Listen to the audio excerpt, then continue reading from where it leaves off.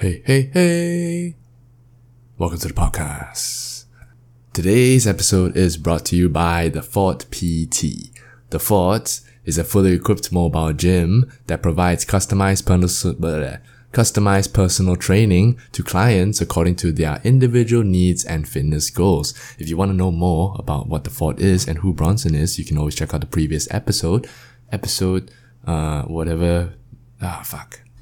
me check. What episode is it? Episode 9. Yes. Okay. Listen to that if you want to find out more. The next Animal Flow introductory class is happening in the month of August, 28th of August to be exact. Ooh, and then the last introductory class happened like just last week. I was really happy to hear that a lot of you guys went down, all the listeners of the podcast. Yeah, cool. Happy to hear that, happy to have made that happen, and happy to have reached out to all of you. So thank you again. Back to what I was talking about. The next introductory class is happening on the 28th. Oh, I said that already. So if you want to find out more, just check out their Instagram at TheFortPT for more information. Drop them a message, drop them a DM if you want to find out more. And for a free training session, a free trial session with The Fort, mention that you're a listener of the podcast, #Mostly Yoga Podcast, and your first session with them will be free. Oh. Speaking of Animal Flow, there's gonna be an intermediate class that's gonna happen sometime in September of this year. So those of you who have already gone for the introductory class, this is something that you can look forward to now. Yeah. I might be going down as well. I haven't gone for that one, so I'm excited for when that happens. I hope I will be free. If I'm not, I'll probably find the time to do it anyway. I'll be there, most likely. If nothing is, I'll be there. So something to look forward to, something to be excited about.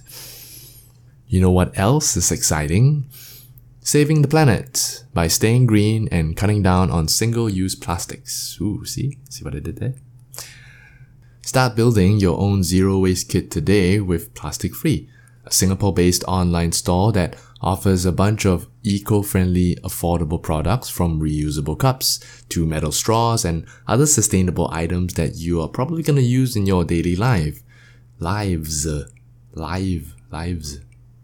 So join the movement, and together we can make the world a greener place, one cup, one straw, one bag at a time.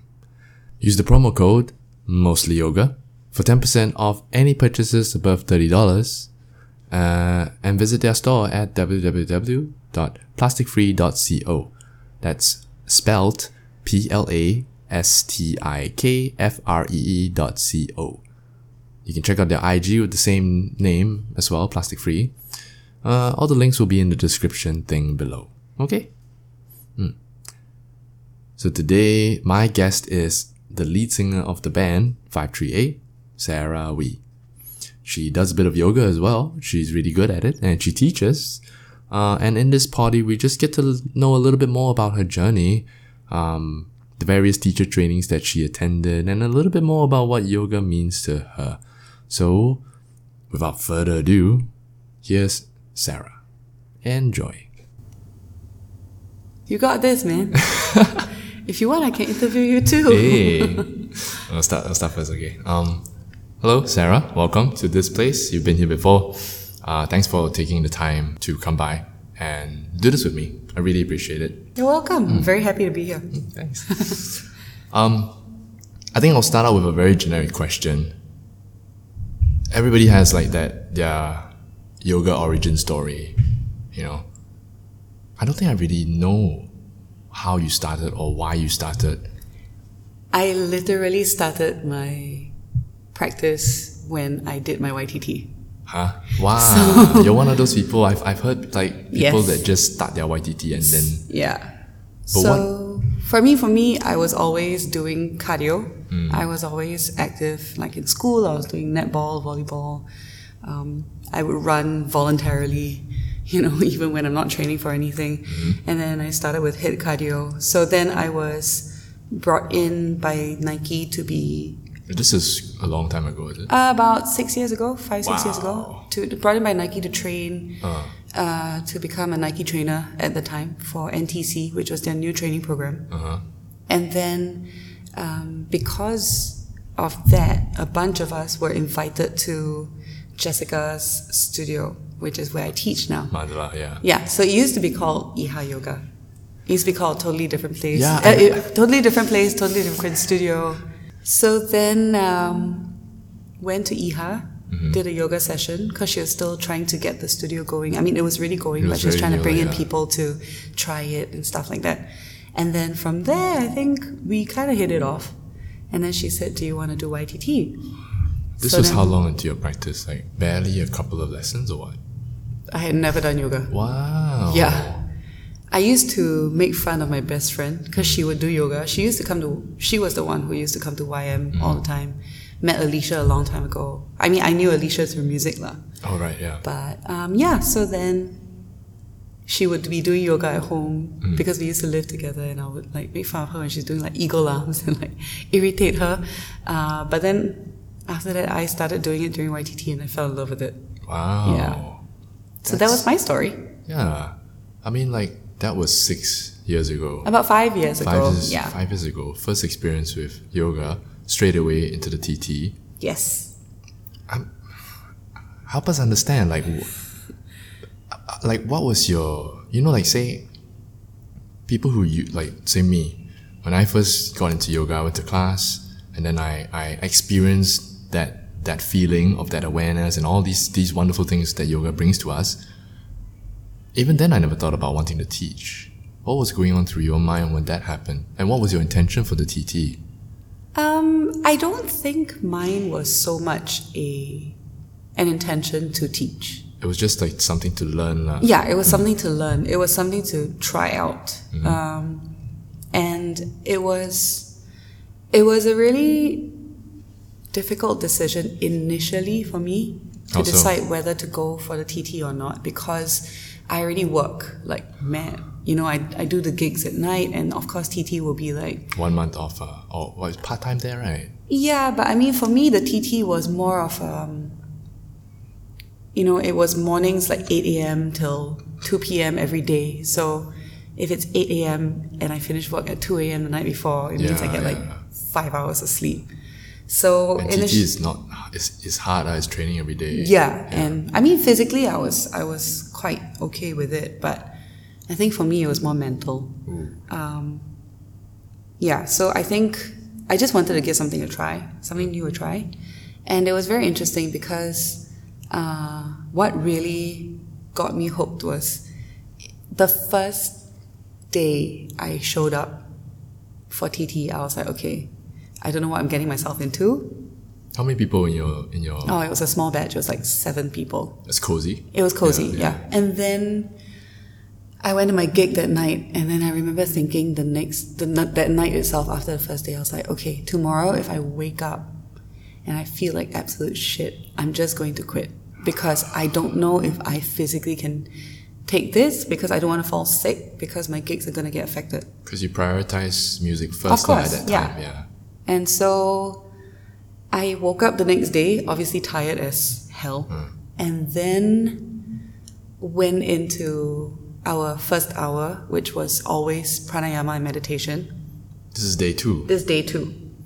Started pranayama meditation, and when I came out of it, I felt more awake than I have ever felt for like the past, I think since I started gigging, which was like a long time ago. So that for me was the, whoa, what the hell just happened, And then after that, I went through the entire day, did all the asana training, did the theory, went on about my day teaching, and then as in teaching, singing, music, and then went to my gig. And then I was like, how is this possible? Like, I don't feel tired. And then I went through the next 3-4 weeks of training, of TT, and came out of it a brand new person. What do you think happened that day? What was the pranayama? What was that click that started to connect everything together? I think it was giving myself time to literally just breathe. Do nothing, yeah. Okay. I'm quite a workaholic. You don't say. Yeah, I work 12 to 15 hours a day, like easily, because I start my day in the morning. I teach at LaSalle. I teach other things, And then you got gigs at night. and then gigs at night, and so I think that was a big thing for me to realize that you just need that 1 hour on your mat a day, be it breathing, be it just yoga. Because I used to do a lot of cardio, I still do, but it was always like just 20 minutes, fast game, come home, work out, shower, go out for my next thing. I didn't have time to just sit down and chill. That's your style, lah. I'm like, you seem like someone who likes to chong. Yeah. You look like a chongster. I am a chongster. Yes. Was it easy for you to sit down and do nothing? Was it easy for you to just be in your own body, in your own mind for 1 hour? And 1 hour is not it's not a short time. Yeah, it's not a short time. Yeah. Funnily enough, I think I took to it really, really well. I have sat through other meditation, like guided meditation sessions before. And I really thoroughly enjoyed all of them. Granted, there were some that I fell asleep in, but normal, yeah. Yeah, but I think given that I'm a very go kind of person, it was actually very interesting. Funny that you asked that question, because when I did my Acrovinyasa training in Bali. Yeah, I did research. Yeah, and we did quite a few yin classes there because our bodies were just tired beyond belief. And the feedback that I got from the teacher was that he was actually quite pleasantly surprised that I was actually very, very still and calm during the yin sessions, because he was expecting me to be fidgety, or at least move a little bit here and there. Yeah, because he knows that I can't quiet down completely when I am awake. The only time that I really quiet down is when I'm asleep. So it's strange, we don't know each other very well. This is actually the first time I'm actually talking to you, and already like this, not bad. But you seem, I know you from I've heard of you, and I know that you hustle, like you grind, right? Mm-hmm. But then when I talk to you, you seem quite mellow, you seem quite grounded, and you think that's attributed to having the yoga practice? Yeah, the yoga. Definitely. Ooh. I think I've mellowed out a lot in the past few years, but it's also age, I think. Yeah. You think you were how were you before the yoga? Were you just grinding your teeth, can't sit still, getting easily distracted? Yeah, I think I've always been hyper since young, but I think I was hyper in very different ways as I grew up. When I was young, of course, hyperactive, running around, saying hi to everyone, normal, like being a kid.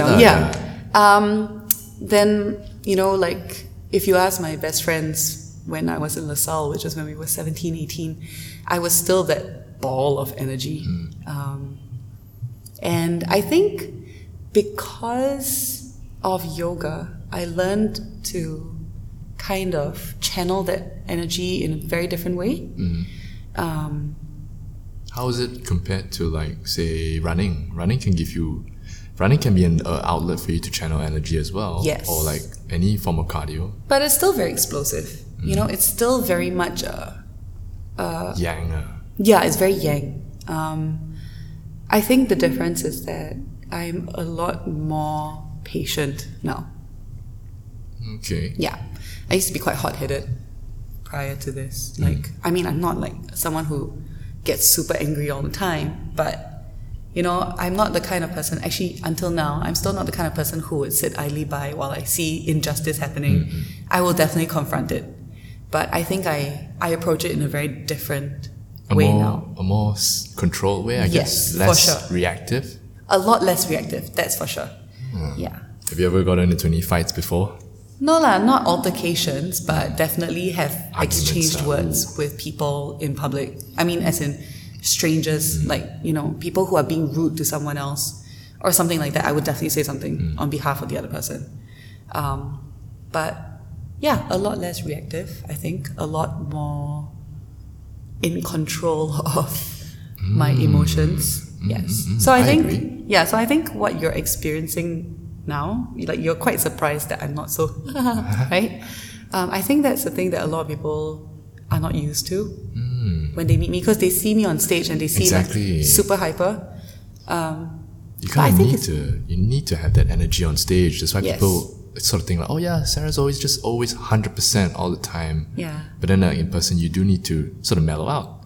I do think it's also age. I think I've chilled out a lot. How old are you? I'm 33 this year. Yeah. Not so bad. That's not so bad. I'm 32. Yeah, but when I was 26, I was still a ball of energy. And then when 27 happened, I just... 27? Yeah, I felt like 27 is like the... Yeah, right. You start to pew. Yeah, you mellow out like hell. Yeah. Yeah. Yeah. Okay. Let's go back to the TT. So like, it was 1 month intensive. Yeah, I did the weekday 200 hour. So it's like Monday to Saturday? Monday to Friday. Monday to Friday, and weekends off. Yeah. 8 to whatever lah, right? The whole day lah. At the time, it was 8 till 4, I think, or 8 till 3, around there. It was intensive, man. So like, how was it? Like, so day 2 was your breakthrough moment already. That's quite fast, considering. And then for the rest of the 3.5 weeks, what was going on? I think you sort of got settled into it already. Yeah, I think what was difficult for me was the teaching portion, not so much the delivery of the words and stuff, but because, like I said, I had never done a yoga class prior to my TT. So I literally had no reference as to how to structure a class. And so when we were planning classes, I was going entirely based off how I was instructed, like, okay, you start from standing and then all that kind of stuff, but also using my knowledge of cardio and just basically how the body responds. Like, you cannot do half an hour of arms and then half an hour of legs. You got to break it up, you know, that kind of thing. So I was kind of basing it off that, but having to teach an entire flow class, that was a little bit tough for me because, like I said, didn't have references other than the asana training that I did in my TT. And that was always very, very broken down because you're working on alignment and stuff like that. So I think that was my biggest struggle. And then it was because of that I started going to classes outside. During the TT? During the TT. At least trying to. And especially after I graduated, I started intensively going to like other studios and, like just doing classes because I just wanted to learn like how to teach. Yeah. Did you have an intention to teach like during that time when you took your TT, or was just at that point still a personal thing lah? Wow. I didn't even think of teaching until Jessica offered me a job. Yeah. And I realized that I did have a flair for the teaching. This was when you were already teaching at LaSalle? No, right? 5 years ago. Yeah. No, but I was always teaching. I had always been teaching prior. I was teaching already when I was in LaSalle. But that was very different. That's one-on-one. But then I think it also helped that I had the Nike training. Because it helped you like sort of be in front of people and conduct. Yeah, being in front of people was not an issue for me. So it was kind of like performing, Is teaching yoga sort of like a performance as well? Yes. Yeah. But it's a very different experience because I think because I teach only part-time, it's very refreshing. That's a good way to describe it, and I know what you mean. Yeah. It's always very fun for me to teach because I don't get to do it often. Yeah. So I think that's the difference for me. But yeah, definitely during TT, I did not think for sure that I will become a teacher. And it was always a concern in terms of scheduling. Like, can I really commit to so many things all at once? You do have a lot on your plate. Even now, like you're teaching at like 2 different places, mentoring. Then you got your gigs and you got your music and teaching. Yeah. I'm so used to it. Wow. I don't even know how to describe it. Like, but I think, that was definitely the biggest concern for me, that I didn't want to be a flaky person. I didn't want to say, okay, I'll teach this day. And then because of my inconsistent schedule, because gigs are never like, we have events all the time. I don't want to be a person who'd be like, oh, okay, this week I can teach, next week I can't. So I think that's how we landed on a Sunday kind of schedule, because Sunday morning, nobody really has anything going on other than brunch lah, I mean, it's a very practical train of thought to think like, whether I can commit to it or not. Even if you did or didn't want to teach, you got to think of like whether you can juggle all these things. Right? Yes. So, and at the end, you still you decided to do it lah. Yeah. Right? This was once a week, is it? Yeah, back then it was just once a week. How's your first class?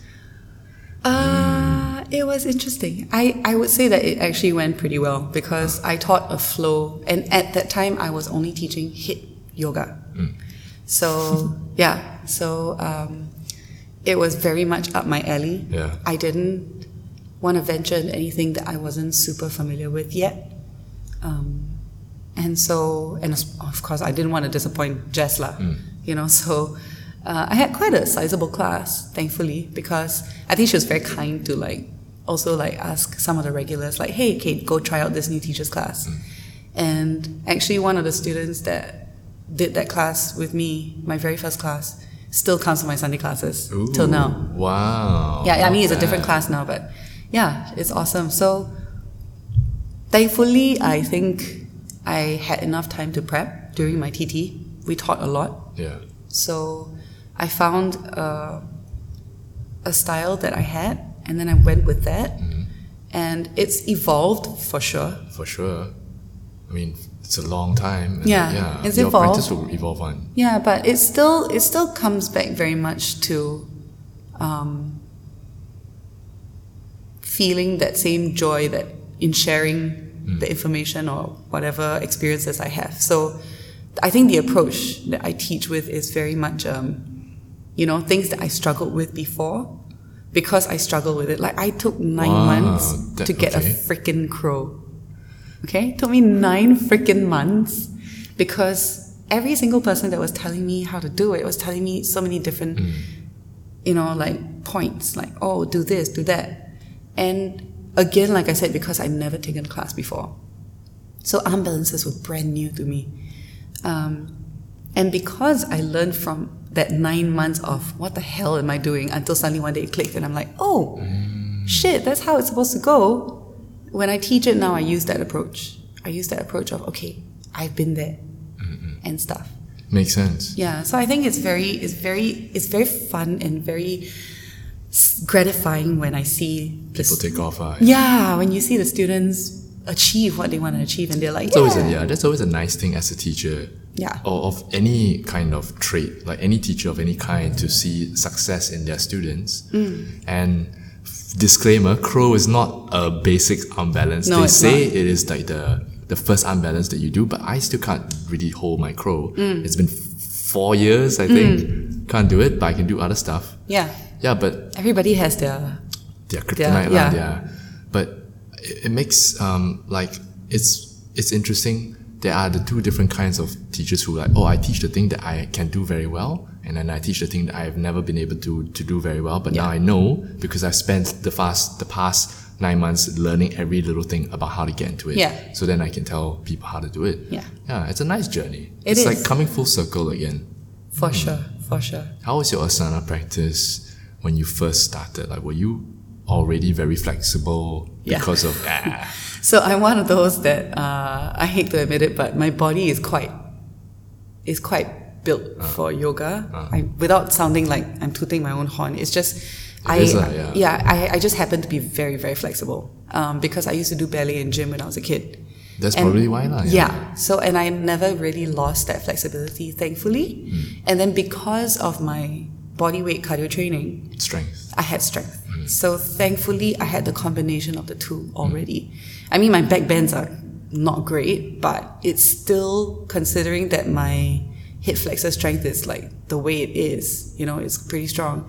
I'm thankful that I still have enough flexibility to still be able to do back bends decently.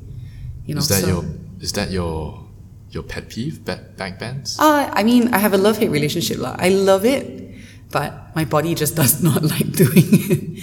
Yeah, but with assistance, I'm able to do pretty deep back bends. So I'm very, very, very lucky that I have flexibility and strength. And I think the asana practice for me, like I said, the TT was hardest for me in terms of the mental challenge of getting up every day and going through the practice and having to go through my 12-hour day still after that. But also the teacher you still have to training, go and work lah. And also, of course, the teaching portion, because I'd never really taken classes before. But the asana practice was actually something that I thoroughly enjoyed because I love working out. I'm one of those weirdos lah. So I loved the working out. I loved challenging myself, getting past the fears of like falling out of headstand, things like that, and then trying to achieve milestones and then hitting them and stuff like that. That was very enjoyable for me, of course.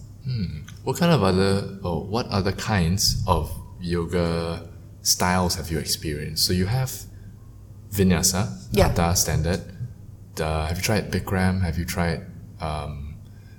You delved into acro. Yes. And Yin. You dabbled in Yin? Yeah. So I did my 300 hour. So my 200 hours in Hatha Vinyasa, and my 300 hour was Ashtanga. Ooh. Yeah. So primary series lah. Never. Where at Mandala? At Mandala, yeah. Mandala's 300 is Ashtanga. Yes. How come? So random. I thought it was like same.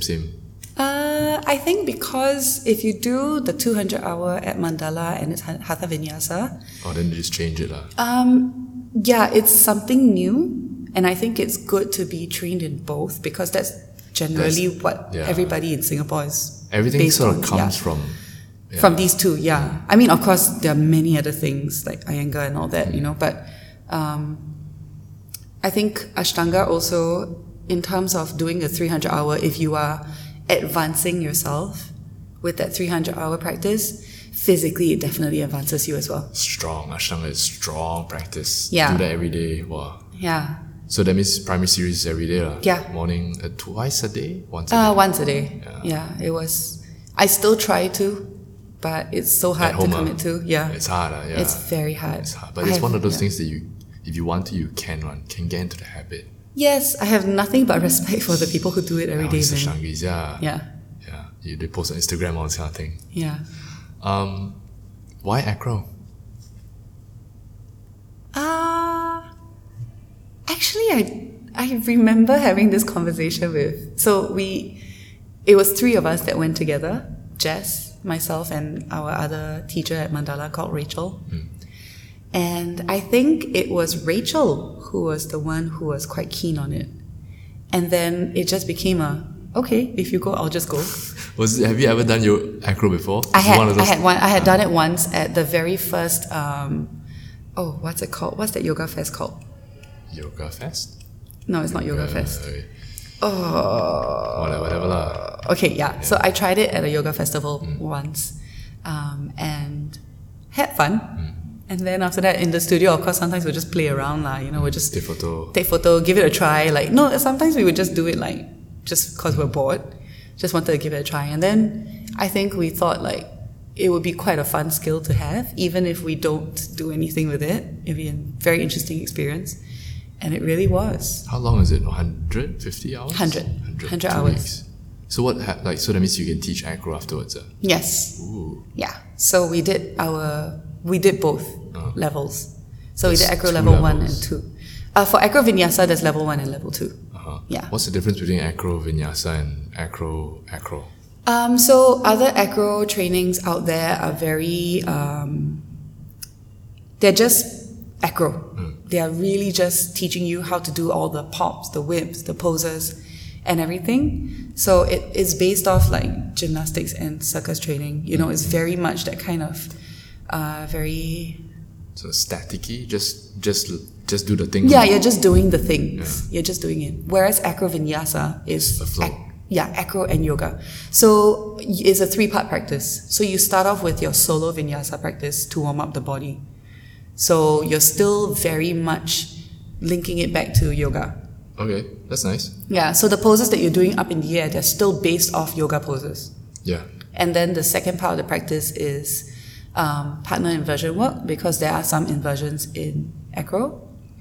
And then the third part is the acro training, which is 3 people. Oh, wow. So then even in the air, you actually can do a flow. We have a flow that's like a warrior flow, but you're doing it in the air. Okay. I mean, I've seen videos of this. I sort of think I know what you mean, but I never really thought it was like acro vinyasa, you could really do it in the air. Yeah, so that's literally what the training, the thing is called. Honza and Claudine, the founders of acro vinyasa, they made sure to keep it very, very close to yoga still, because they are yogis.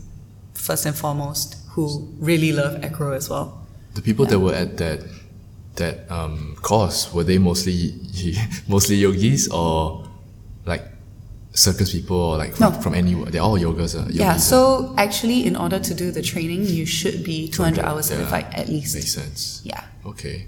So yeah, they were all yogis, and it was an amazing experience. Yeah. Yeah, very, very interesting. It was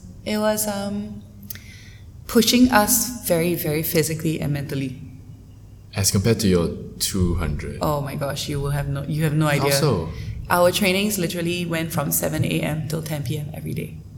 Oh, why? So 7 a.m. till about 9, we do a yoga session in the morning. Like a normal hour. Yeah, but it's like prepping us for whatever we're doing for the rest of the day lah. Then we eat breakfast, then we come back, then we continue. Is there a lot of theory or it's not practical? Both. What kind of theory do you need to learn? Like pose alignment? How to move through everything. Ooh. Yeah. Like where to put your feet. Yeah. How to hold yourself up. Exactly. Things like that. Okay. How to instruct basically. Oh right, and you have to teach people so right. So morning will be asana flow, and then after that we will learn the acro portion that we're learning for that day, and then after that we will go into lunch, and then during lunch we have to start doing our lesson prep, and then right after that we start teaching. So we take turns to teach what we were taught that day, and then dinner break. And then after dinner, we practice After dinner, still have to practice. Yeah, I mean, it was either like a sharing session or practice session. Okay. Or what they call a jam, acro jam. How many TTs have you gone for? 200, 300, acro? 2 acro trainings. So I've done... Level 1, level 2 lah. Yeah. So Same I've done... place? 4 TTs. Okay. Which one was the most... What's the word? Like... trying? The one that really pushed you? Physically, mentally? Acro Vinyasa teacher training level 1. Level 1 was... Trial by fire.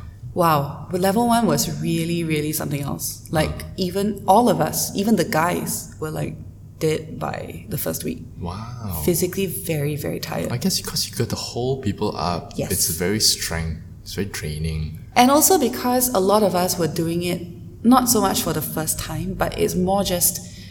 You know, it's very different doing a TT with just your own body versus you have to do it with so many different people. Like we were always grouped into different groups as well. It's a bit emotionally draining as well. Yeah, for sure. Manage all these different people. Yes. And having to communicate, that was very hard. Because acro is a lot about communication. Right. And not everybody communicates the same way you do. Yeah. You know? So, but it was still definitely something to learn from. It was a huge learning experience, and we're still in contact with a lot of the people that we did our training with, even though we're all from like different parts of the world. Yeah. Like the 3 of us were like amongst maybe the 5 or 6 that were Asian. The rest were all not like from Asia. They were from Europe, they were from America, they were from Australia, they were from all over, man. Yeah. And I dabbled in acro before. I went to this workshop class thing. Jan was the one that brought me. Oh, right. Yeah, salt frosted, man. When I went, and it was kind of strange because like it was not really yoga, but it was also like the style is very different. Like they're very whole hand sing song vibe. It's very strange. When I first went there, like, okay, y'all sit in a circle, put the toes together or something like that. It's very kumbaya lah. Okay. Right? Yeah. I love that you use that word kumbaya because I use the word kumbaya too. So I got there 2 days after everyone else had gotten there for the first level training for 2 days after. 2 days after. I joined late because I had a gig. Oh, okay. So I had a wedding gig the weekend that they started. So I came in 2 days late. And I was already being updated by Jess and Rachel about what was going on. They were like, we're broken, our bodies are broken, we're so tired. From 2 days? From 2 days. They were like, get ready, but it's a lot of fun, can't wait for you to get here. And then Jess also did pre-warn me because she knows the kind of person I am. Okay. I am a very practical, straightforward person. So I'm not the flower-loving kind of person. But I am open to it. Okay? Right. That being said, all these TTs have opened my heart to all these things. But I did share it actually on one of our last few days during our training. I said, to be very honest, when I came in, I felt like this was very kumbaya because again, same thing. You know, during the sharing sessions, we would sit around in a candle lit circle thing, holding hands, putting our hands over our hearts, you know, reading like mantras and stuff like that. And I was like, okay. Yeah, but, this is kind of awkward. Yeah. Yeah, but by the end of it, you know, you can come in with a lot of pre-decided ideas of what you like and what you don't. But I think the most important thing to take away from all these trainings is that you just immerse yourself no matter what. And so I really did appreciate that they allowed me to, you know, like take my time to immerse myself. And I really did. At the end of it, I really loved it. And so our graduation was literally us holding hands, keeping our eyes closed. I'm not going to give too much away because they still do the trainings and it's a beautiful experience. It's a really big surprise. But at the end of it, we were all sobbing, like we were crying. Oh, standard. You know, we were it's crying like so bad, and we had we had flowers in our hair, like there's always drawings on our flowers. faces, There's always some flowers, yeah. and like, you know, hugging everyone, and it really was kumbaya max. But for someone who's not super kumbaya, I really loved it. Like if you come for my classes, I'm a very straightforward teacher.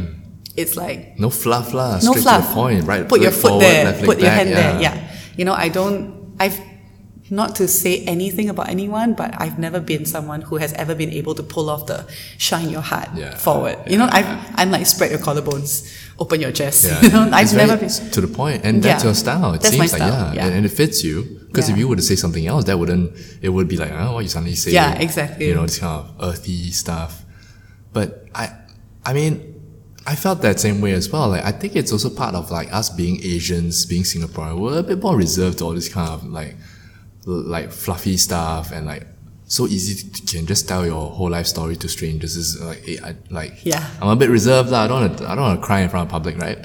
But then there's something about yoga that makes you not only just get out of your own comfort zone, being around strangers, being in a foreign place. It's all very new, but after a while, you sort of like, you get, I wouldn't say get used to it, you just get open to the idea. Like my last TT, that was at the end part, then they were asking us to, we were gonna like lie down in front of, like we form a circle, and we lie down in front of it, then people would take a flower and throw at you and say something nice. And I was like, oh, this is damn lame, this is a bit lame, this is a bit cringy lah. Then like we voted like who wants to do it, who don't want. Now I'm like, I don't want to do it, it's weird.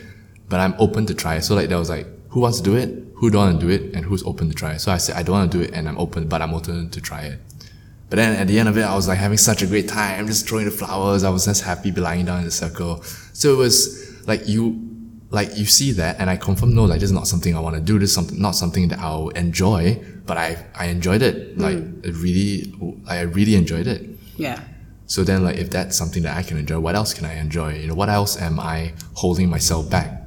You know, and it's nice to be able to be open to that, to experience all these different things. And I'm glad that yoga has brought that awareness to us and has brought that experience for us as well. Yeah. Yeah, for sure. I think the biggest thing for me out of all the TTs was that you're just experiencing and trying things that you never thought you would. You know, like I never thought that I would sit in a circle and hold hands with people and not feel cringed out by it. But you know, when you allow yourself to be in the space, it feels totally normal. And I think that's what's very important for us doing the TTs, because when new people come into the studio, never done yoga before, and then they're like, I have no idea what to expect. And then you as the teacher are supposed to guide them on that same journey. And I think that that's what's very special about it, because a lot of times people come in, you can see their faces like they're a bit apprehensive, or they're trying to put up a front, you know, they're trying to be a bit guarded. And then by the end of the class, they're loving it. They're like smiling, they're happy. They come up to you, they're like, that was great, thank you so much, that was my first time, or, you know, like, that, you know, that kind of thing. Like we always experience that, especially I'm sure you guys do too, especially with being such a big studio. I'm sure you have faces that come in, the face like them deadpan, like sometimes a bit black face at the start of the class, but by the end of it, they look refreshed. Exactly. Yeah, I agree. I mean, I like it, and after a while, like at the beginning, I thought like, wow, you hate it. That's why your face so black. You hate this. I'm letting you down. This is terrible. You're not enjoying this at all. Then at the end, Shavasana, you come out and like, hey, thanks for class. Really enjoyed it. Yeah. I was like, oh, okay. It's thanks. actually very funny that you're saying this, because I think in Singapore, there's, like you said, because we're very conservative and we're a bit more reserved. So it's a very different experience teaching here. And I think that a lot of European or American or Australian teachers, if they ever come here, they would be very like, oh, am I doing a good job? Because when we did our Acro Vinyasa training, one of the teachers was like, I'm not sure if anybody's enjoying my class because nobody's really saying anything.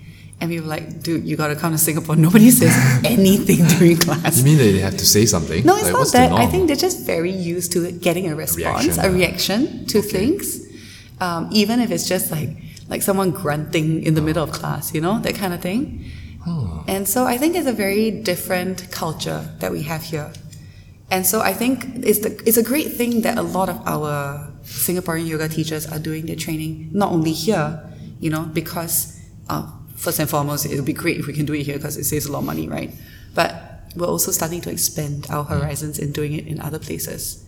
And you get a very different vibe. And combining the two sometimes helps, bring Open your mind to all these things. Bring a very different styles, experience for students, for sure. Have you practiced yoga outside of Singapore and outside of Bali before? Have I?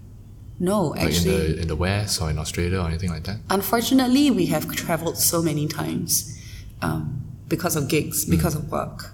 And we've gone to London, we've gone to Australia, but I've never been able to take a class because there's literally no time. In and out lah. Yeah, so when I'm there, I'm literally just practicing in the hotel room or in the apartment that we're put up at. So I'm doing my own, because that's all the time I have for, like, wake up in the morning before the gig or before sound check, that kind of thing. So it sucks lah. But thankfully, the teachers that we've trained with in Bali, we even trained with Dice from Bryce Yoga. Yeah, so that was... For what? For Acro? For Acro, he was part of our training too. Both of them? No, just him. Who's the partner? No, there was no partner. I mean, they had an assistant whose name was Angela. So it's Acro Vinyasa's Yoga Beyond's assistant, not Dice's assistant. Okay. But Dice was there with us. And he was a mind-blowing teacher for me. Like, again, very straight to the point teacher. Does not fluff. Yeah. But it was such an experience learning from him. It was so, wow, it was mind-blowing for me. He was there for the whole TT or just like a few days? Level 2. He was there for level 2's TT. And of course, already like Yoga Beyond, Hansa and Claudine, like they were already amazing teachers from like level 1. What an experience. Yeah. You get to meet all these different... Yeah. It was really, really awesome. And then they also had some friends who would drop in like from time to time. All these like random like superstar. Yeah. So that was really cool for us to take away a lot of different things from different teachers. Oh, I want to keep learning, man. I want to keep taking as many TTs as I can. Yeah. If I had the time, I would love to do more 200-hour TTs like all over the world. Yeah. I mean like Dice, if he's still 200 hours, he's going to be different from other 200s. Yeah. And I'm sure I'm going to learn a lot from that. Are you planning to do any more? I've been wanting to do a TT, like a 200-hour, but it's just a matter of finding time. Because if I do it overseas, it means I'm gone for a month, which is very difficult in my world. Because we gig so much. Plus you have commitments, you have like teaching all this, you cannot like just F off for like 1 month. Well, I mean teaching, if I go during the summer break, because LaSalle has summer breaks, right? So it's easy. But so only gigs gigs is hard. Gigs you can sort of just not accept it for that No, month. my regular gigs. They cannot find a replacement. It's very hard on the band also. It's not fair to them. Because everybody else so, yeah. That's why the TTs that I've gone for are usually max 2 weeks. Yeah. That are not in Singapore. Yeah. Okay. What kind would you want to take? Like, what's what branch do you want to go delve deeper into? Yin, restore? Never really thought of a specific thing. But 200 lah. A 200 would be great. I would love to do another 200.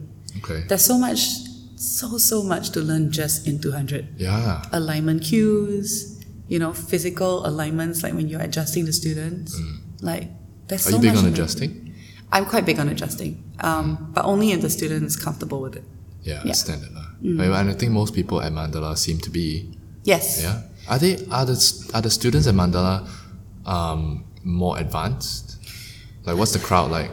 Okay, so because we are mostly a teacher training studio, we don't have a lot of commercial classes in a day. So you're looking at like maybe 3, max 4 classes in a day. So all the teachers that teach there, except for the master trainers, are part-timers. And so when we come in wanting to do 1,000,001 things in one class. So except for our basic classes, which is my beginner flow and I think it's a Hatha beginner thing that one of the other teachers take, all the other classes generally tend to be a bit more strength-based. Yikes. So you will definitely delve into some form of unbalance and inversion during the class. Of course, not everyone's forced to do it, it's your choice. But so generally, I would say that Mandala practitioners tend to be a bit more intermediate already.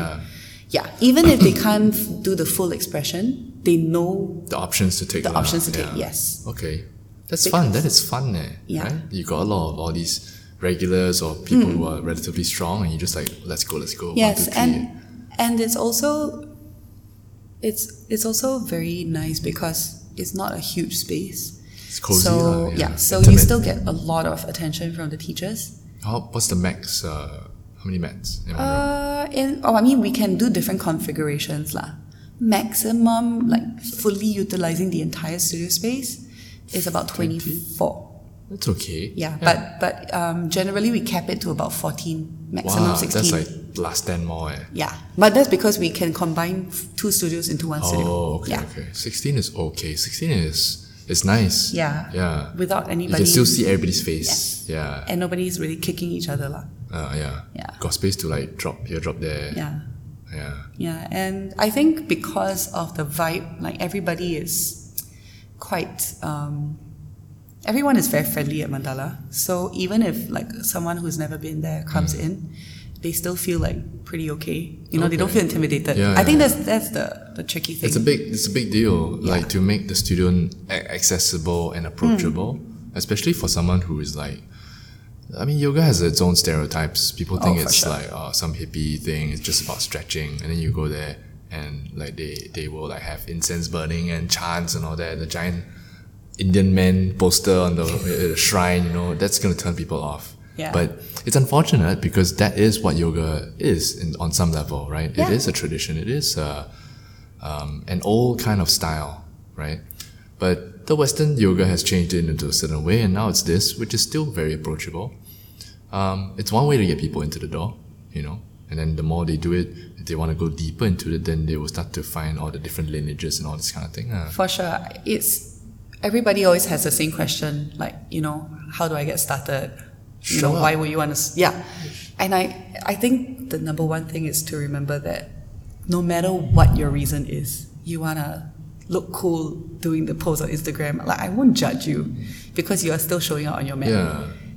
And then it's always the same journey. Like, as long as you start, no matter what your reason is for working out, to get healthier, to get fitter, to do a cool post on Instagram, your journey will always end up the same in that you will find that it's so much more than just the cool poses, and then you will start to feel that holistic change in your body.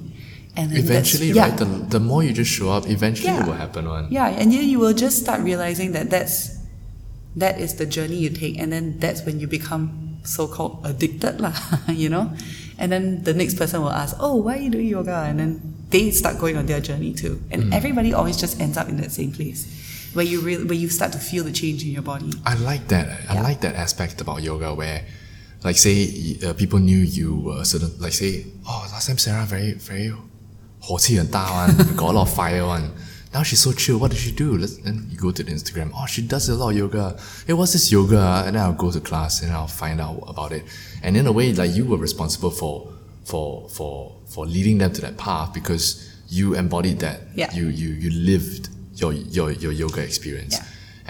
And people see the way that you've evolved. Like, you've become a better person through this. People want that, for themselves, and then they like, what does this person do? Oh, he eats healthy. Oh, okay. Oh, he goes to yoga. Okay, maybe I should do that as well if I want to be like you. Yeah. So it's nice that, like, it's one of those things that you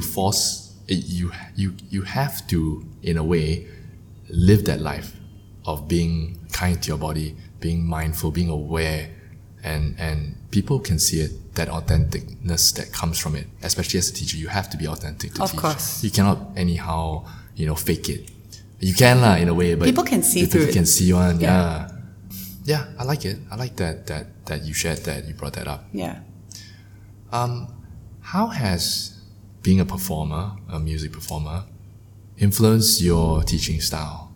Or does it even? It definitely does. I think it definitely does in the way that I possibly carry myself during classes. You were asking me about my first day teaching, and I wasn't so much nervous as I was just trying to figure out what to say lah. Yeah, just make sure that I did the class justice. But I wasn't shaking. I wasn't super, super nervous. Were you very self-critical? I am quite. Yes. Yeah, I am quite. Even so, for teaching yoga, I would say. Yeah, for sure. But definitely helps with performance experience that I am able to walk into a room and not be terrified that I'm speaking in front of 20 people. This is a natural thing for you? Like, even before, like when you first started performing? I would say yes. Wow. I would say yes. I started performing very young because I was always in school choir and we did operas, like we did theatre productions. So it's always been kind of a part of my journey to have been a performer. Yeah, I started from very young, like 6. Okay. Yeah. So thankfully don't have the performance anxiety. What are some of the things that you had to overcome to teach? If not like the stage presence, like quote unquote stage presence or confidence, and besides just getting the hang of what yoga was, did you have to overcome anything? I think, like I was saying, not because Singaporeans are so stoic when they're working out. I think that was one of the hardest things. Just to know what they're thinking. Yeah, to not be affected by blank faces and just still continue with the class, be confident in what I'm teaching, be confident that I'm doing a good job, and then, always allowing people to approach me if they had any feedback and stuff like that. But thankfully, generally, nothing really to complain about. I mean, of course, we have days where we don't sleep enough, then I flubber my words here and there, but it's so normal. And I think people forgive you. You're human. I think that's not the biggest concern that students have. I think the more important thing is, I'm sure you've been for a class before where, as a teacher, sometimes you just have to shut that off when you realize that the flow isn't exactly the way it's supposed to go. But you know that even as a practitioner, you will know when your body feels okay and when it doesn't feel okay after a class. And that is always the depiction of what's a good class and not, right? That's interesting. And so I always just have to make sure that, of course, you have to follow the proper flow, but also just, as long as you don't get feedback that the person feels shittier than when before class started, I think you're doing an okay job. What do you mean by proper flow? Like, you're talking about like the lead up? Yeah, I mean, it's different. This is in terms of sequencing? Sequencing, yeah. I have had someone take over my class when I couldn't do it before. And the feedback was the students did not enjoy it because it was up, down, up, down. And without sounding too woo-woo, the chakras were probably misaligned or something. Just thrown a bit out of whack. Yeah. This was, the teacher was new I guess. No. Ooh. Yeah. That's just a style? His style? Yeah, probably just a style. And because that teacher is still very popular, but again, everybody then has it's different teaching yeah, styles. Okay. So I think, it's just a matter of that. And also, one of the difficult things to remember as a teacher, and which I've had to learn through many years of performing, is that you can't please everyone. Spot on. Yes. Spot on. That is one of the hardest things. And that is one of the things that always kills a teacher's confidence, I feel, is that you see that one student maybe has a frown on their face and then immediately you're affected. But it's hard to let go. Hard because, we know we need to let go of that. We know that we can't please everyone. And of the 10 people that tell you, hey, I really enjoy your class, it just takes one person to be like, no, I didn't like it. Yeah. I don't, why you do this? I don't like. No, but you can always have that one person that is like that. And they will still always bring the energy to your class. I've had a student like that before, but they still show up week after week. It's their own struggle. It's their own thing. Like you could say 10 times, right foot in front, left leg behind. Their left foot still in the front, right leg's behind. And then when you go to change them around, they're like, oh, then in their minds, they're like, you didn't instruct me properly, but it's actually them. That kind of thing. Yeah. So it's really... Everybody's on their own journey. Who are we to... It's really not something that you're in control of sometimes. But again, it's a journey. Not everybody can understand that. And of course, I still get affected sometimes. It's only human, Especially when we come into a practice space and intending to only teach out of love and out of sharing, Because you have to come from that place. You can't come from any other place. Like, you can't come from a place of hate. No, of course not. And come not. here like, all right, fuck you guys, let's do this. Yeah. No, you have to come like, all right, I'm excited to share. I've planned the sequence. Let's try and do this. Yes. And then maybe for some reason, this person didn't like it, or everybody couldn't do it, or you just killed everybody unintentionally, or you didn't satisfy them. People are still like, I don't feel like I worked out. And then people leave feeling a bit like meh. But that's just like something to go back to the drawing board with, or to something to tweak. To take their reaction and see what you can do about it. Whether if it's a negative one, to think and reflect on whether, no, I think I did a good job. The 9 classes, everybody gave me good feedback. Only this class, bad feedback. Maybe it's just this crowd. Versus, maybe I do need to change something with the sequence. Maybe something's not working, So all these things is very experimental. What you do, you can teach the same sequence on 2 different days, both different reactions. Exactly. Yeah. So it's interesting. It's very, very hard to explain and put into words how to decipher like what you should pay attention to and what you shouldn't, But like I said again, it took me many years of being on stage to finally come to a point and realize that, again, I can't please everyone. And of course, like there are days where I'm on fire on stage, and some days I'm just like messing up like every 2-3 songs. Be it the chords that I'm playing or the words that I'm singing. And of course, there has to be professionalism involved. So, like if I know that was a particularly bad set, I will go to like a corner, a quiet place during my break and just like get it out of my head and then come back and turn it on again. So just bring yourself back. Right? Yeah. And I think that's very very important. And I really, really honestly admire y'all, because y'all teach like sometimes 4 classes a day. Wow, yeah. And I will say that I don't know how y'all do it, It's very draining. Because it's different classes, different combinations of poses. So like different flows. I mean, of course, you can always borrow certain things from the same class that day. You can't expect to teach 4 different freaking flows in one day. But it still takes a lot of having to just, switch it on every single time that you come into the classroom. I feel like you have to, like if you're tired, you're tired. That's fine. But you still have to go. You still have to go already. People came to your class for this, and you can't like let them down.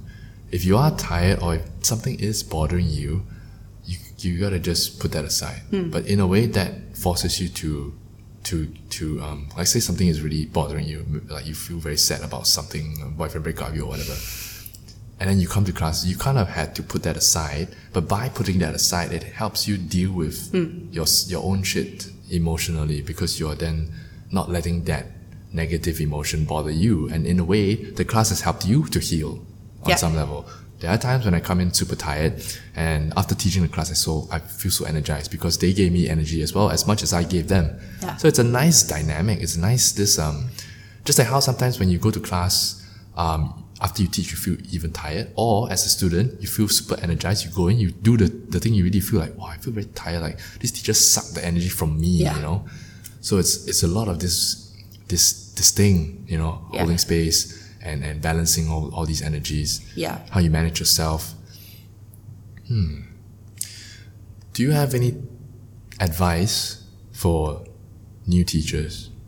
I'm sure you've played a part in the Mandalas TT, right? On some Here and there, you just very pop small, in, But like seeing all these new faces every few months, they'll probably ask you something. Hey, how's teaching? What should I do? I usually try my best to sit in on the practice teaching classes. So I actually do the classes. I did Janice's class. You know, so I try to give feedback. I try to give very constructive feedback. And thankfully, because Jessica is a super dedicated teacher, she will not let any student that, you know, is struggling with the teaching process like just figure it on their own. She really delves into it with them, and she goes through the motion with them. So by the time I'm taking the class, they're actually doing pretty well already. So it's just reassuring them. And also, of course, I think me being on the mat does stress them out. But it's important to also have them feel that stress very early on. So so you can definitely feel like they're a bit nervous, but I usually try to just let them, like, give them that confidence boost. Like, you still did well. Like you did a good flow. Like, be confident of the flow, and usually that definitely helps. You know, so I would say, like, for new teachers, maybe just keep practicing with people that you already know have a pretty strong practice as well. That's true. So that they can also give you feedback, because even just bringing friends in doesn't really help. Like, especially if you bring friends in who are brand new. They always say it's nice. Oh, I enjoyed it. Yeah, thanks. Exactly. Thanks. Yeah. So you want constructive criticism, go to people that you really do want to hear from. Like, it's going to be hard because they're going to give you feedback, but it's only going to be good for you in the long run. The feedback comes from a good place as well. Exactly. Right? They're trying to be honest. They're not here to shit on you. Exactly. They no, you messed up this part. You need to be careful next time, or whatever. Yeah. Or this sequence don't make sense. You go up, then you go down, you go up again. Yeah. Yeah. All this is necessary. It's part of the learning process. Yeah. And if you don't really take feedback very well, then it's very hard. Yeah. It's very hard to be a teacher if you don't know how to be a student first. Yeah, exactly. That's why that's a very common thing that we throw around in the yoga world. Like, oh, I'm a student of yoga, you know? Yeah. Okay. Any other advice? Practical, emotional. Do you have a centering? What do you call that? A centering habit that you do before or after class to prepare yourself? Do you sniff some essential oils? Do you burn something? Do you just, I don't know. The number one thing for me is always be at the studio at least half an hour before the class. That is a big thing. I don't know how people can show up like 10 minutes, like 1 minute before, and then just go in. I say that half an hour is a good time because it gives you time to receive students who might be early. It gives you time to, I mean, our studio is different. We don't really have like fixed reception people. So we have a studio manager, but a lot of times we are the ones receiving students. So if you have a studio that works that way, half an hour is always good because it gives you time to prep, gives you time to go through your flow before your class, it gives you time to calm yourself down, it gives you time to be completely settled before the class starts so you're not flustered, you're not rushing. And it gives you time to, if you are that kind of teacher who would like to chat with students before, like I usually do that, especially with people who come in for the first time. I would usually sit on the mat with them and say like, oh, how long have you been practicing? You know, do you have any injuries? You know, what's your journey? Where do you work? It's very personal. Yeah, it's very personal. For me, it's very personal. I like to get to know my students. And so I would say half an hour minimum to show up before your class. It's very important to ground yourself before class. It's like you come in from like heavy traffic on the outside, your mind's all over the place, you're trying to like remember your sequence, saying hi to people, all this kind of thing. Yes. It's a lot to manage. Yes. If it's a hot class, you gotta turn on the heater. You just gotta get to know the space. Yes. Ooh, yeah. And I feel it's a responsibility that you do that for your students before you start the class. Ooh, I like that. It is a responsibility. Yeah, you have to. You want to talk about whole space and giving the right energy? That is the best way to do it. Half an hour before your class. Yeah, that's true. Ooh, okay. I like it. I like the answer. I have more questions if we're sort of personal. You got Oh, you got no, time? it's okay. Okay. So I don't know if you, like, at the end of each potty, I will ask, like, different questions to different people. Okay. Are you ready? Sure. Okay. Alright, question number one. Actually, these questions are quite common. I asked before, but I like these questions, so I'm just going to ask you these questions. Okay. Question number one. What do you think is the biggest problem in the world today? And what should people do about it? The biggest problem in the world today is To you, entitlement. And that leads to a lot of different things because it's a lack of consideration for others, a lot of lack of respect for other people. Because you're so fixated on the you, like you, yeah. Yeah, and I think that is a massive thing that we have, especially in Singapore, because we're so babied by everything. Yeah, the government, the efficiency of everything, and it's very prevalent whenever I travel that I feel like, oh my God, I am so entitled because I'm getting frustrated with the person in front of me who's not walking fast enough. You know, this simple kind of thing. And then I always have to remind myself, okay, I'm in a totally different space. And maybe this is a wake up for me to just chill and just take things as they come. That's interesting. Like that you were able to be aware of that. Like you caught yourself being upset at someone who had nothing, like it wasn't going out of its way to cause you any distress. Yes. You took that and you were like, fuck this guy, he's walking so slow. Exactly. But then you came from a place like Singapore, we're in a rush. And then you go to, say, another country where they're more chill, it's a countryside or whatever, like it's that, to him, that's normal. Yeah. So we do catch ourselves in these things. Yes. Do you think it's the society's role, a part of society that causes us this problem? It's a whole bunch of things. But yeah, society is definitely one. And it's technology, it's all these different things. And it's just everything combined. We're becoming a very self-entitled people in general. We're becoming very, very self-centered. Like everything is very self-serving. Like I buy this because of this reason. I post this on social media to get the likes for me. Yeah, you know, that kind of thing. It's a very love-hate relationship I have with social media lah. Yeah, I did likewise. Yeah. Yeah, I've talked about it publicly quite a few times before. Like, but this is the world we live in. Like we Exactly. kind of have to. It's just a matter of discipline. Like I feel like whether we can still post whatever we want to post to get the response, but to still put it aside when we need to be present. Yeah. Yeah. But then, so what's the cure? What's the solution? If you were the king of the world and now the problem is entitlement, what would you do? I don't think you can force people out of this mindset, but rather you can just try to educate. How? Just that one person just needs to say, hey, maybe he wasn't purposely trying to piss you off, and then that person will be like, oh, okay, maybe I was being irrational. So it's a matter of awareness. Yeah, I was being irrational. And then that person will then pass it on to someone else. And then it just keeps going from there. Yeah. Spreading awareness, that's the cure. Yeah, for like entitlement. Bunny and I are reality checks for each other all the time. That's a good like someone to call you out. Yes, he calls me out, I call him out. It's like, oh, wait, like Yeah, that. exactly. Yeah. That's good.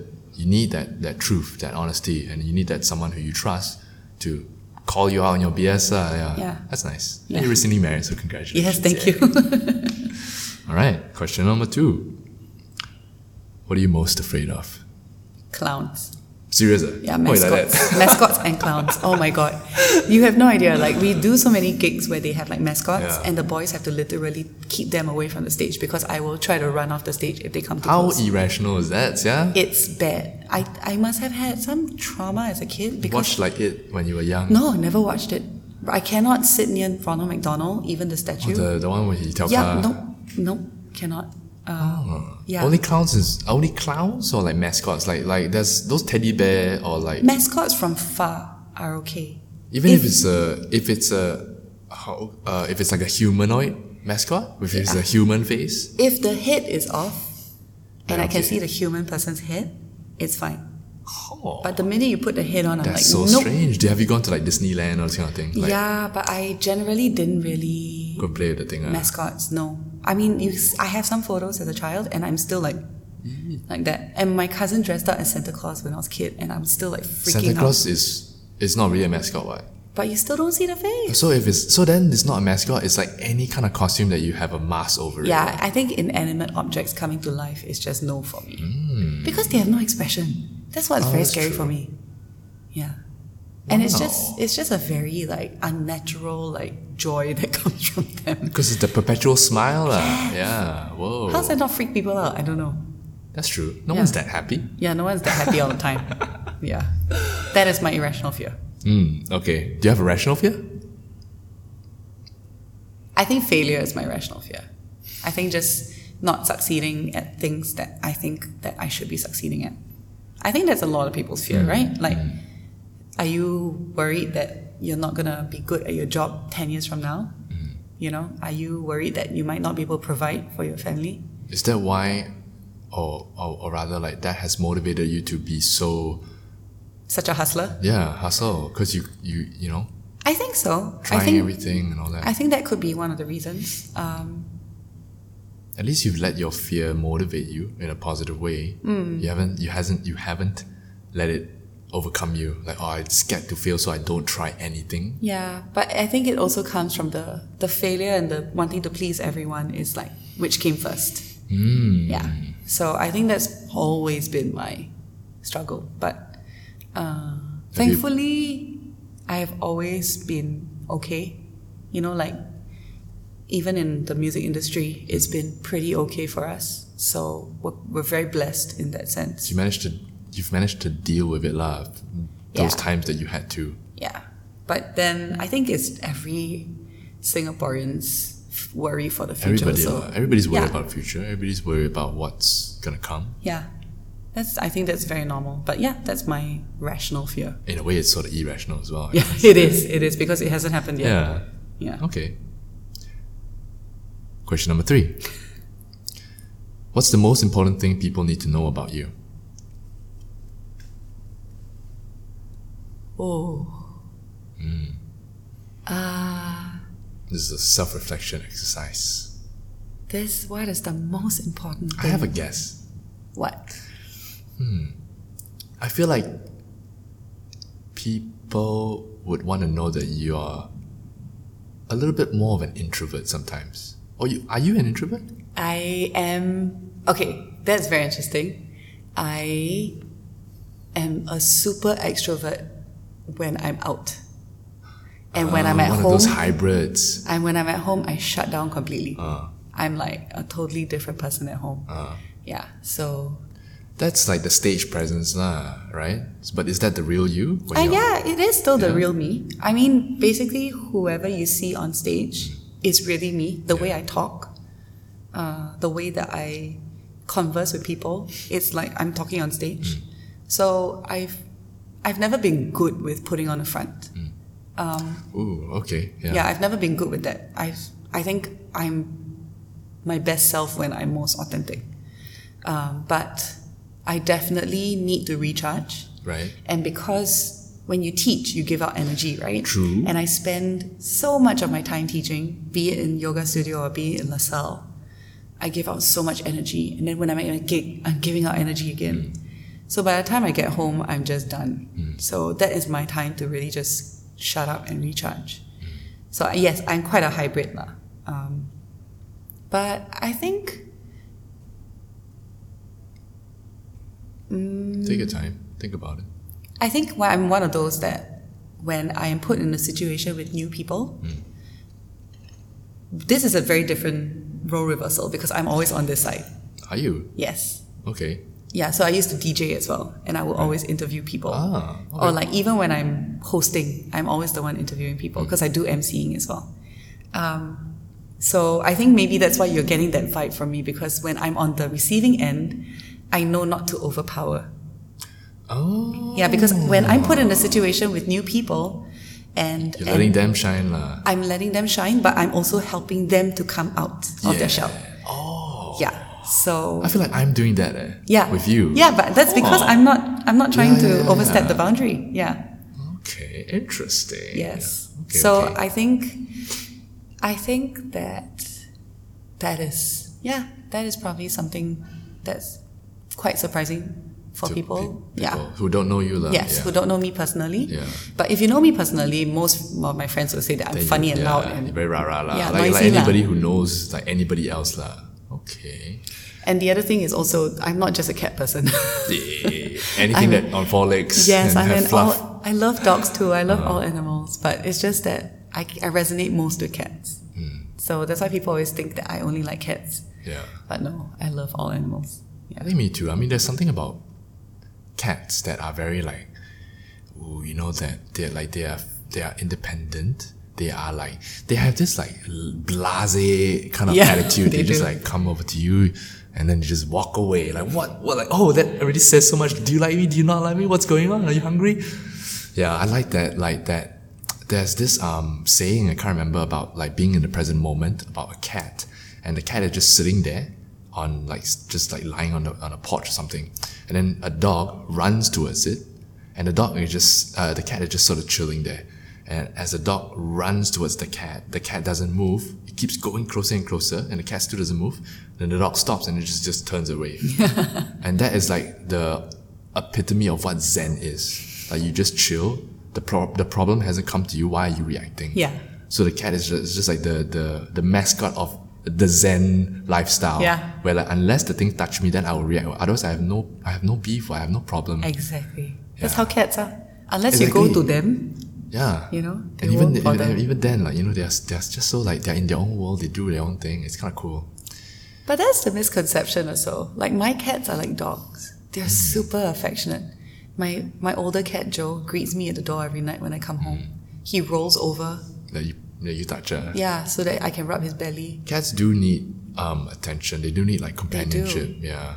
And then the other one is just like a lap cat. Like the minute I sit down, he's in my lap. Aiyo. So I've got very uncat-like cats. I've been very Friendly lucky. cats, yeah. They're very, very loving. So it's very interesting. Like when people come over and then they're like, "Oh my God, your cats are so affectionate." I'm like, actually, most cats are. It's just that you don't take the time to. Yeah, because you only go there one socialize. day to play with the cat one day. Yes. He doesn't know you. Cats are shy. And I'm glad that you brought the part up about being authentic, because like before I wanted to interview you, I was like thinking, why do I want to talk to you? Like, why am I like, I want to talk to different people with different experiences, mostly yogis, but why you? Like, I was thinking to myself, and one of the reasons why I wanted to was because you were a very authentic person. You are a musician, you're very talented, jack of all trades, master of some, not none. You are good at the things that you do. Thank you. And your practice is very strong, and I'm sure you're a very good teacher, even though I've never been to your class before. But online and offline, you are who you are. On stage, off stage, you are the same person, and that is very rare in a society like this, where we have our online persona and we have our offline persona, and it's very difficult to find someone who has both. It's either you're like some Instagram, you are one person, and then like in person, like, hey, why are you very different? And people can tell. So one of the reasons, I like that authenticity about you, and I hope you maintain that authenticity. I do hope I do too. Yeah, I think that is something that I don't think I can let go of lah. Yes, you should. Yeah, I shouldn't. Keep it. Okay. Next question. 2 more or 5? Yeah. Yeah. Okay. If you could spend, this is interesting. Okay. If you could static. If you could spend a day with anyone dead or alive, who would it be? Dead or alive? Yeah. I would always say John Lennon. Ooh. Yeah, because he's the only Beatle that, I grew up loving the Beatles. Yeah. So, and he was just the most messed up but fascinatingly brilliant It's person. eccentric minds, huh? Yeah, and he was a pretty messed up person, but I would just love to be able to sit down with him and just chat. Like, I got to watch Paul McCartney live already, so I got to experience that. Yeah. Even though I didn't talk to him personally, but I got to see... As close as it gets. Yeah, and I got to see him, and the next missing puzzle piece for me would be John Lennon. Yeah. Okay. How do you think he resonates with you? A lot of my music side of Inspired. things, like the way I write my songs, the way I sing certain things, the way I play certain instruments, they're very inspired by the Beatles. Definitely, hands down, because that's 90% of what I grew up listening to. Even till today, I still listen from time to time. And I realized that a lot of the songs that I resonated with were the ones that were written by him. Yeah. Paul wrote great songs, of course, and I still love him a lot. But John Lennon wrote a lot of things that, lyrically, melodically, were just fascinating to me. And it shaped a lot of who I am today, because if I didn't enter the music industry, I wouldn't be who I am today. That's true. So it's a lot of that journey that has led me to where I am now. Wow, that's nice. And yeah, all these little influences that you're exposed to when you were young has somehow shaped you or shaped us in certain ways. Like Yeah. if I had never met my ex-girlfriend, I would have never found yoga, and I would have never been here. Yeah. All these different experiences. That's cool. Yeah. Thank you. It seems like a very small thing, right? Yeah. But it really is what shapes you along the way. That's true. So I guess the advice is just to expose yourself to as many things as you can. Yeah. Okay, last question. Okay. What's great in your life right now, or what could be great in your life right now, and how does that make you feel? What's great in my life right now? Another moment of reflection. I think relationships. Everything that I have is attributed to all the relationships that I have with people. So family, I have a very, very close-knit family, so I'm very lucky that I had that growing up. I had a very healthy upbringing, and of course, recently married. Our relationship is great. How long have you all been together? Like long, huh? 6.5 years, around there. Yeah, but we've been playing in the band together for like 12 years. Yeah, so we've known It's each a other long a time, long time. yeah. It's like childhood friend already, sir. Oh yeah, we met when we were like 17, 18. Yeah. So yeah, relationships, I think, in general, are the one thing that really go very well in my life in general, and is they're all going very well right now. With the band, it's also going great. With friends, I have a lot of friends, but I have a very close group of friends that support you. that support me. Yeah. And these are the ones that I usually am with most of the time. Like you see in my social media. Like people recognize these friends because they're always on my social media. So yeah, I think the one thing that I really, really treasure most in my life, that I don't want to have go badly in any way, even with Bunny's family, like I get along really well with them. So I'm very lucky as well. So yeah, I think relationships with people are the one thing that I have that's going for me, that I really, really treasure. Okay. It's a nice thing to be grateful for, and I'm sure they treasure you as well. I hope they do. All right. Cool. Do you have anything else you should we talk about anything else? You have anything I want to say? Oh, Yeah. I think we covered a lot of ground. Okay. Yeah. How can people reach you?